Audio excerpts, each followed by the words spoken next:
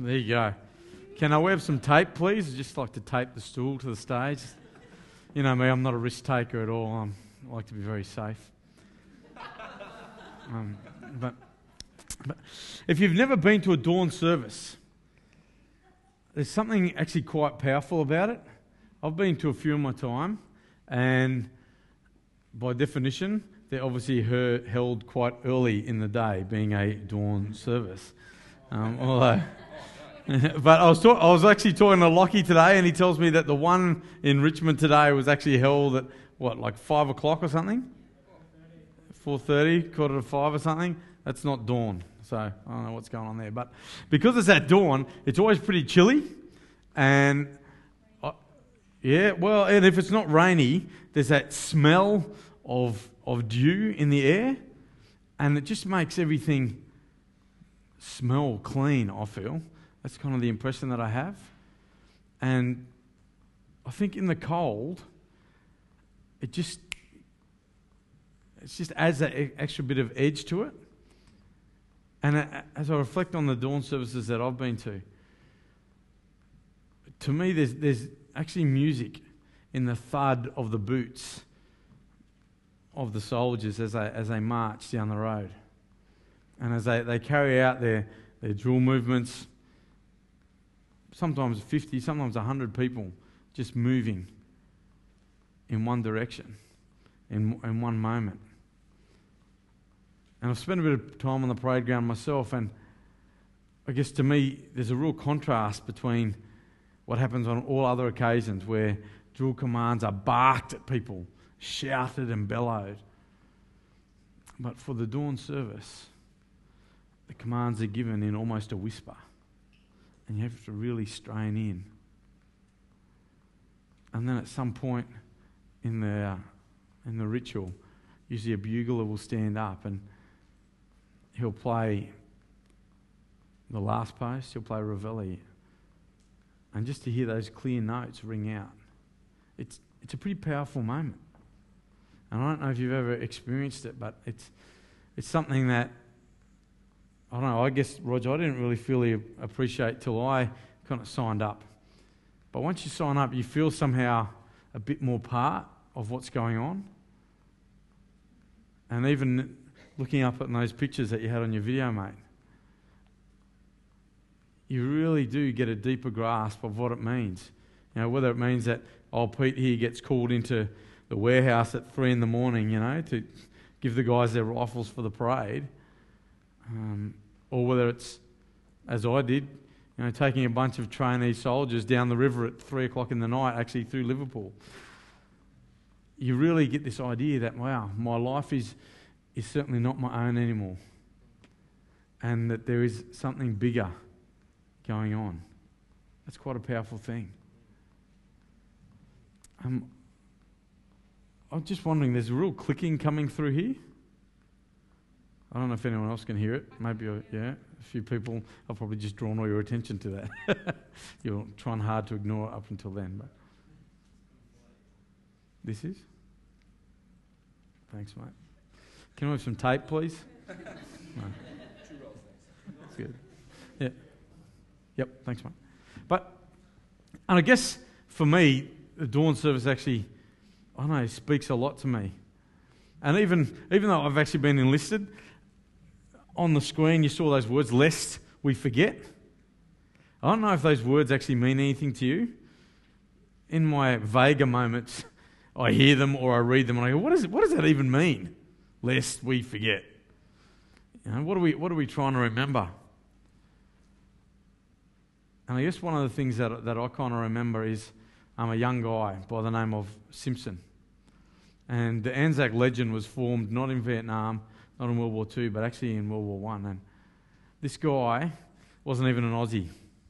We lay hold of anyone, We'll put up with Russell Crowe and say he's an Aussie, we'll take anyone. But this guy, he left England. He actually, I think, jumped ship and then signed up in the Australian Army. And they put him into the medical corps. And I don't know if you ever really know much about what went on at the landings at Gallipoli, but it was kind of like they dig a trench here, and then sometimes only 20 metres away there's a trench here. And the idea is that these guys want to get into this trench, and these guys want to stop them. And the way that used to work is that young men, Will's age, Zach's age, Pete would have been an old man. They'd sit in those trenches and they'd wait. And they'd be told to unload their rifles, and they'd charge with nothing more than the sharp steel of the bayonet on the end of their rifle. And a guy would blow the whistle, and the guy with the whistle was the only one with any bullets in his gun. And that was because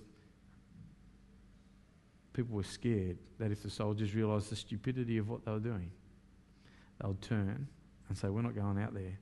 And so the bullets were in his gun to make sure that people did what they were told. And they jumped up over the wall of the trench, and then they charged flat out into the enemy. And when all you've got is steel and speed, you run pretty fast. But even as fast as they run, some of the guys would cut down no more than a metre after they got out of the trench. And this young guy, Simpson, his job was to crawl out there and to sort out the dead from the dying, the hurt from the helpless. And he would drag as many as he could back and then treat them as best he could. And he was finding that too many were dying under his care, and so he found a donkey. And he would drag guys back onto this donkey and take them to the hospital. And I don't know whether that's courage or stupidity. You know, these guys were charging at a machine gun with sharp steel. Simpson crawled out there with nothing. And I think it just goes to show me that you don't need fists or firearms to be in a fight. You know, we're pretty comfortable with the idea of a fight. On Friday night, we had a few guys trying to recruit themselves for UFC here. We had bodies all over the floor and all this stuff. And we're pretty comfortable with the idea of a physical fight. But, you know, I think there's a deeper level of fight. And even within this guy, the personal courage to make those, what other people would describe as crazy actions, to go out and do that is amazing. And I think that in the end, it cost Simpson his life doing what he did. And that's a powerful thing. And I really relate to this idea of giving your life away. Because I think that when you go through your life, you give your life away to something. Different people choose different things, but we all give our life away to something. We all put all our energy and our time into something. And, you know, like we can remember the example of the Anzacs. And like your lyrics of your song said, you know, what are they fighting for? If it wasn't for them, I think it was they'll be end up on our front door, you know. And that was the fear of the Anzacs, is that what happened over there would spread and we would be speaking a different language today. But we all give our lives to something. And I guess tonight, I just want to ask you that question. And I don't want to ask that question from a point of view of your past. I don't even want to ask that question from a point of view of your future. But I want to ask you right now, in this moment, what are you giving your life away for? Because I think in the same way that Simpson fought without a rifle, that Simpson fought without ever coming into contact with the enemy, we're in a fight here. And just as he didn't, we don't. We don't have a rifle. He probably never saw those who he fought against. And oftentimes we don't. The battle for him was through mud and through rain and through snow. But the battle for us is in our eternal world. That world of emotion and thought, of attitude and decision. And it's in that the fight becomes very dirty indeed. And I think a lot of the time, it's easier not to see life as a battle. It's easier not to see this struggle that is going on in your life and to pull back from that and say, no, I don't want to get involved here. I'm just going to live my life. But either way, you're still giving your life away to something. And I think that with the battle that we're fighting, the stakes are high. Physically, we can recognize how severe the cost was. Guys like Simpson fought in that battle and they paid for it with their lives. But because our battle is less physical and more spiritual,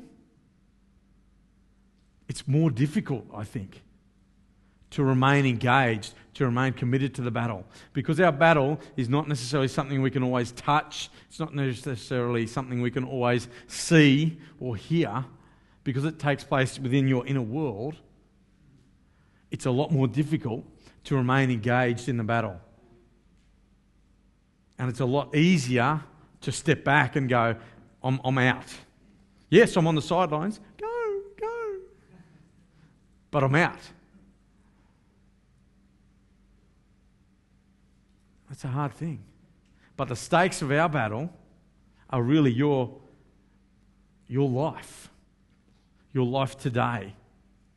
Your life tomorrow. Your life into eternity. But the stakes here are your life. And so as we talk about this battle, I think there are just three things that you need to know about being in this battle. First thing is you've got to pick a side. You've got to pick a side. You know, there was a general actually said these words. He stood up before 1 million people and he said this: choose this day whom you will serve. And there's two things that stand out to me and two things that I want to emphasize to you. And the first is serve. This is not about spectating. This is not about cheerleading, but this is about serving. Pete used the language tonight about servicemen. When you enlist in the army, you give your life up. Whatever my country tells me to do, I will do it. A friend of mine went to Afghanistan as an interpreter. While he was away, his marriage broke down. Another friend of mine went to East Timor while they were still fighting for it, from Indonesia. And he saw guys whose lives were ruined because of the stress that they suffered. Service is what this battle is about, and we make a choice whom we'll serve. And we can choose to fight or not. And I guess I want us to just speak very directly and very clearly to you now. Because Jesus says this one sentence that I think we all need to hear and that we all actually need to embrace. He said, if you are not for me, then you are against me. Choose this day whom you will serve, because if you're not for Jesus, then you're against him. And that's a hard truth. And I don't like sitting here and telling you it, because it's a hard truth. But Jesus is saying this is a serious battle, and the stakes are high. This night, who are you serving? Can you honestly say tonight, Jesus, you are my captain. When you blow the whistle, I will go over the fence. When you say, speak, I will speak for you. When you say, be silent, I will be silent for you. Can you say, I have chosen? Because there's an enemy. And he's cunning as. The other week I was doing some property maintenance for a guy who lives up at Gracevale. And he gets me to do some cool stuff. I've actually become a big fan of the blower. I always used to think that people who use blowers were idiots, because they were just moving the rubbish from one place to another. And I'd see guys walking down building sites going, woo, woo, woo, and the leaves would just move. But when you're working on a property, you go, woo, and the leaves go off the driveway, and so everything looks nice. And so I love the blower now. You may think I'm an idiot, but I love the blower. It's a good thing. But one of the other things, and this is one of the things I struggle with, is that this guy owns like a property. It's got like, I don't know, 40 acres or something on it. And he gets me to weed. Now, some of you are probably familiar with the idea of weeding your garden. Okay, this guy has a house paddock. I mow his house paddock. I pick up leaves and twigs and all sorts of other rubbish in his house paddock. That's all right. But there's the working paddock. There's some loading yards where you bring the cattle in. He doesn't have cattle, but he's still got a loading yard. And he gets me to weed around the loading yard that no one sees, no one ever goes there. And so you're sitting there going,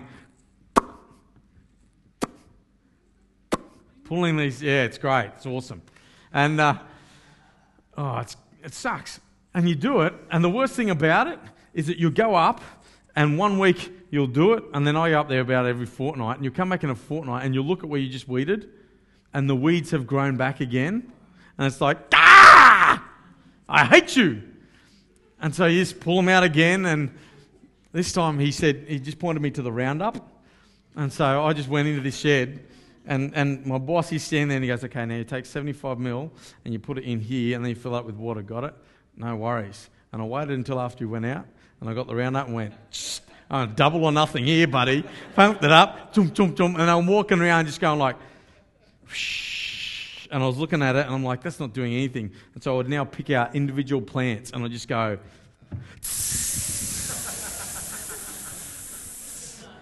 yeah! So I'm going to go back there in about a week's time and hopefully it'll all be dead. And I guess the thing is that our lives are kind of like that paddock. Is that we go, I've made a choice. I'm here. But our enemy comes in and goes, I know you made a choice, but you didn't really mean everything. I know you made a choice, but it doesn't really mean that God is first. Oh, look, I know it's important that you go to heaven, but they can make their own choice. And if they choose differently, that's not your problem. And so we make a choice, we make a decision, but the enemy comes in and he's constantly trying to undercut it. He's constantly trying to plant thoughts in your mind that will render your decision a waste of time. And if we are not diligent with our decision, in guarding our decision, then we become what the Word of God describes as double-minded. I decided to do this, but I'm living this way. I made a choice, but something is different now. And then you don't even know where you are. You're like a dog just starts to chase its tail because you're like, I don't know. Am I really serving Jesus? Or am I just serving me? And so when you make a decision, you've got to be determined about the decision you make. Because you can make a decision and very quickly that means nothing. Let me share with you some more truth. Listen to this. All athletes. We've got a few here. Who's an athlete in the room? Okay. Who's an athlete when they're not in the lounge chair? Okay. Oh, a few hands went up more. Okay, that's good. Okay, all athletes are disciplined in their training. All athletes. I have had the misfortune of playing golf with Lachlan James in recent history. And I always stand there and watch him. And he tells me it's all about the swing, you know. Actually, it's supposed to be like that, and then you just move your wrist, and then it comes through like this. And every time he says the key is to get the swing right. How many hours would you say you've trained for golf at your peak, Lockie? Like when you're going hard in golf, how many hours a week would you train? Probably 4 hours a day. 4 hours a day. All athletes, whether or not you think golf is a sport is a different issue, but all athletes are disciplined in their training. I'm just going to tell you this. If you don't know me, I do spearfishing, and the other day I saw this poster, and it's a blue water shot, and what that means is the person who's in the water is in deep water. You can't see the bottom, you can't see the surface, it's deep water. And there's a picture of a spear fisherman. He's there with the gun pointed out like this. He's got his little snorkel on and his fins, and just on the edge of the picture, you can just start to make out some fins. You're not quite sure what it is, but it's just a little bit menacing. And underneath it has spearfishing. And then in smaller letters it says, because golf is for poofs. I'll just say that because I can't play golf. But anyway, I think we're talking about the Word of God somewhere along the line here. It says this, all athletes are disciplined in their training. They do it to win a prize that will fade away. They do it for a prize that will fade away. I've got some trophies on my shelf. I've also got some more trophies in some landfill somewhere, because when I left home I went, oh, it was nice. Even trophies get boring. Yeah.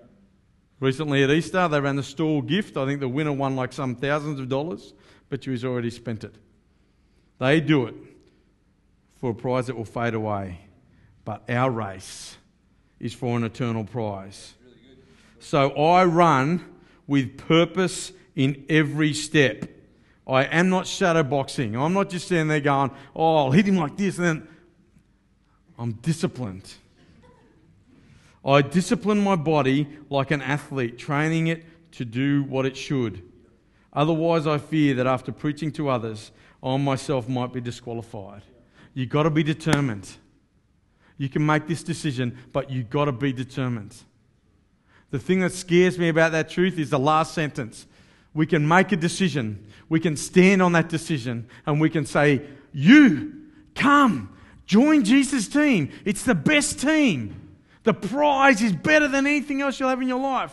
But after that, if you lack determination, it's possible that after you share the good news with other people, you may be disqualified for the prize. And I've seen it. I've seen people get sidetracked. I have seen youth leaders have affairs with the young people that they're leading.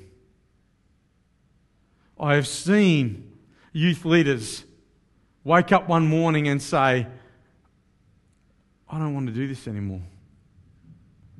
And now their life is filled with work and drugs. You need to be determined that you will pluck out every false thought, that you will give all of your life to Jesus, and that you will be disciplined in your walk. And all discipline is making decisions that match up with where your heart is. I love God. I will choose you today. I love you, Jesus. Even though my life is hard, I will praise you today. I love you, God. I will share your love with others, even though it gets flung back in my face. You've got to be determined. And sometimes it is only your determination that keeps you holding on to Jesus. Because our enemy is trying to pluck your fingers off one by one by one by one until you slip away. And I guess the outflow of that determination is you got to do something.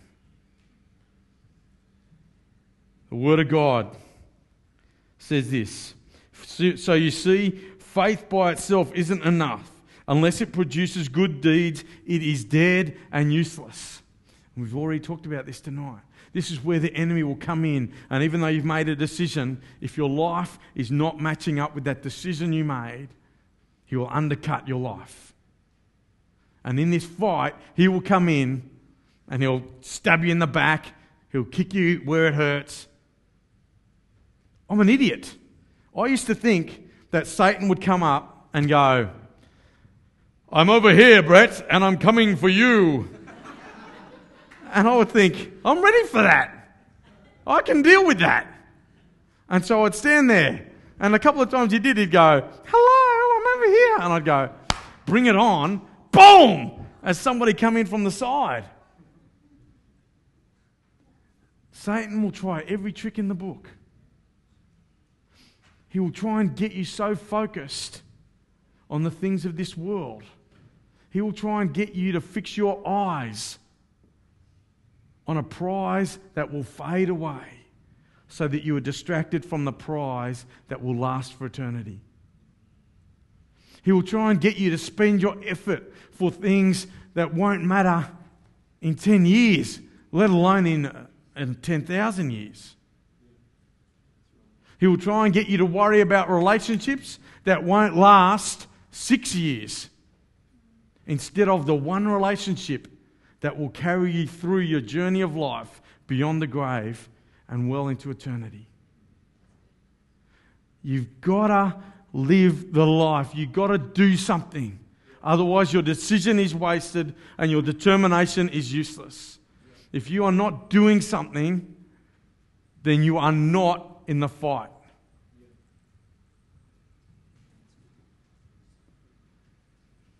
That's what you need to do. Choose who you will serve. Discipline your body. And let your faith flow into good deeds.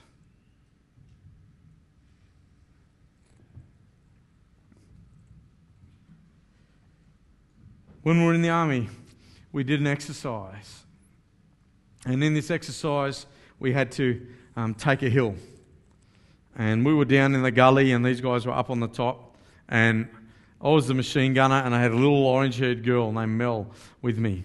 And halfway through our machine gun, which was going, something messed up and it was only firing one shot. So we're going up this hill and I'm going, boom! Boom! It was like the world's biggest shotgun. I thought it was pretty cool. We won. Thank you very much. But after that,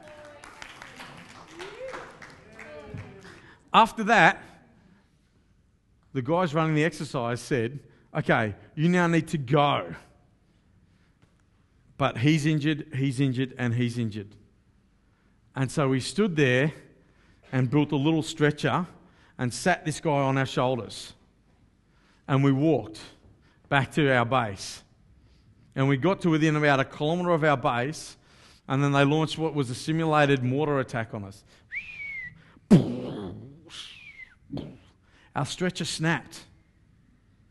And all these other guys were all little weedy fellas. And so I just went, oh, all right, here we go. And gave my pack to one guy and chucked this bloke on my shoulders.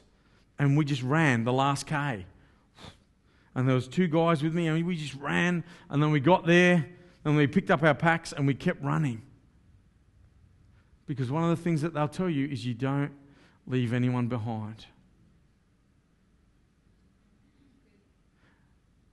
And I just feel in my heart tonight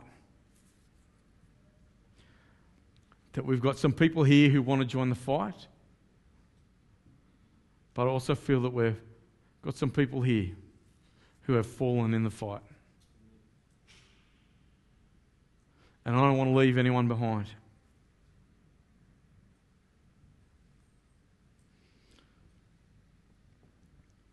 And so I just want to give you the opportunity to cry out to Jesus tonight, to reach out your arm, and if you've fallen tonight, just to take hold of Jesus again. I'd say, I'm making a decision tonight, Jesus, and I'm determined about it. I need to make some changes in my life, and I'm trusting you for that.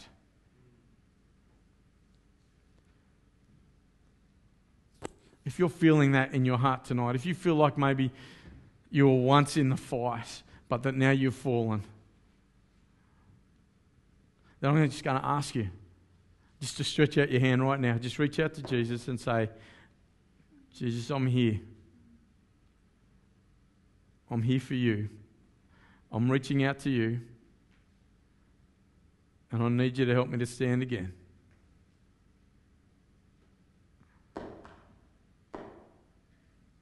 And as we're standing here tonight, if you're next to someone who's raised their hand, then what I want you to do is I want you to stand next to that person. You might not know them too well. If you put up your hand, please keep your hands up. Just stand with them and say, I'm with you. I'm not going to let you go. We're in this together. And I just want you where you are to just pray, to just share the battle, to invite Jesus to come and to heal better than any medical person could. To heal the heart, to bring strength to tired lives.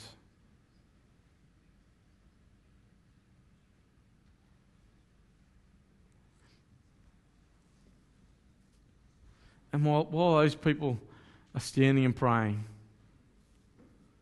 I want to invite you tonight that if you feel like you want to join the fight,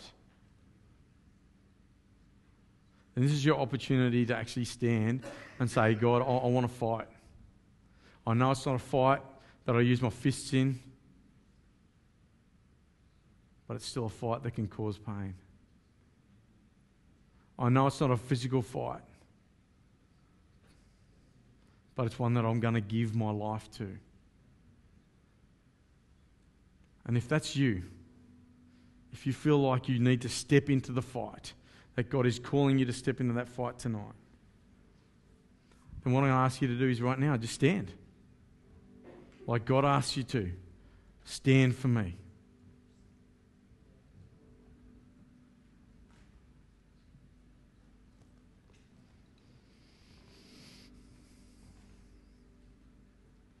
And again,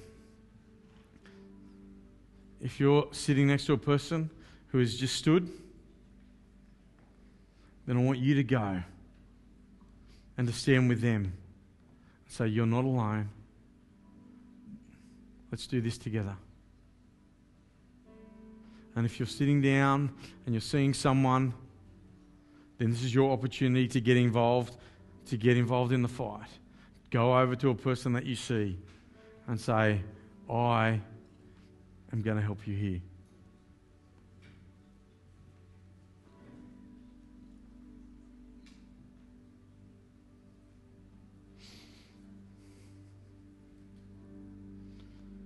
Just as you're praying, I'd just invite you all to continue praying.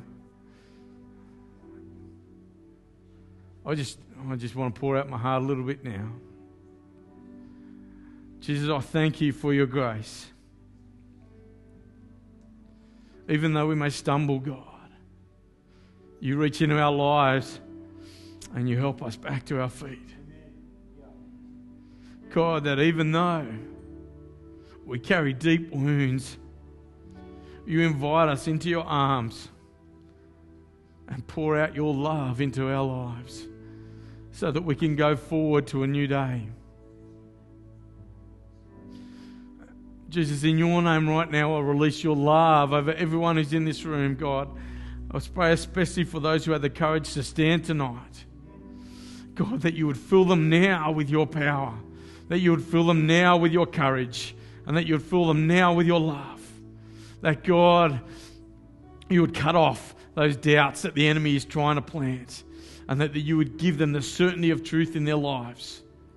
God, that you would release your spirit over them, and that they would know that they are part of your army, that they are fighting for the King, and that they are fighting for a prize that will not fade. God, we just invite you now. You are our captain. You are our King. And we will fight for you, Lord God.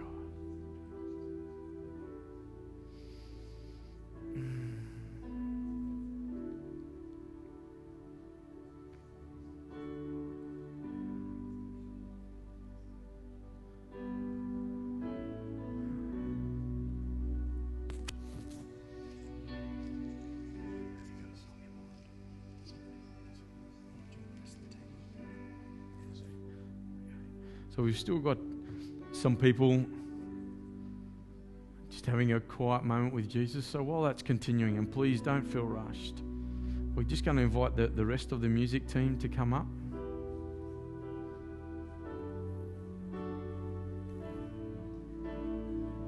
If we can just, Jerry, just keep it down. And just as the music team comes up, as we sing this song together, if you feel like you need, if you feel like you want to continue in prayer, please do that.